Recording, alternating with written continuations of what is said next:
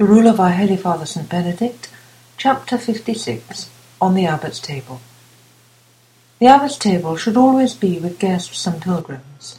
However, when there are no guests, it shall be within his power to invite any of the brethren he wishes, but for the sake of maintaining discipline, one or two seniors should always be left with the brethren.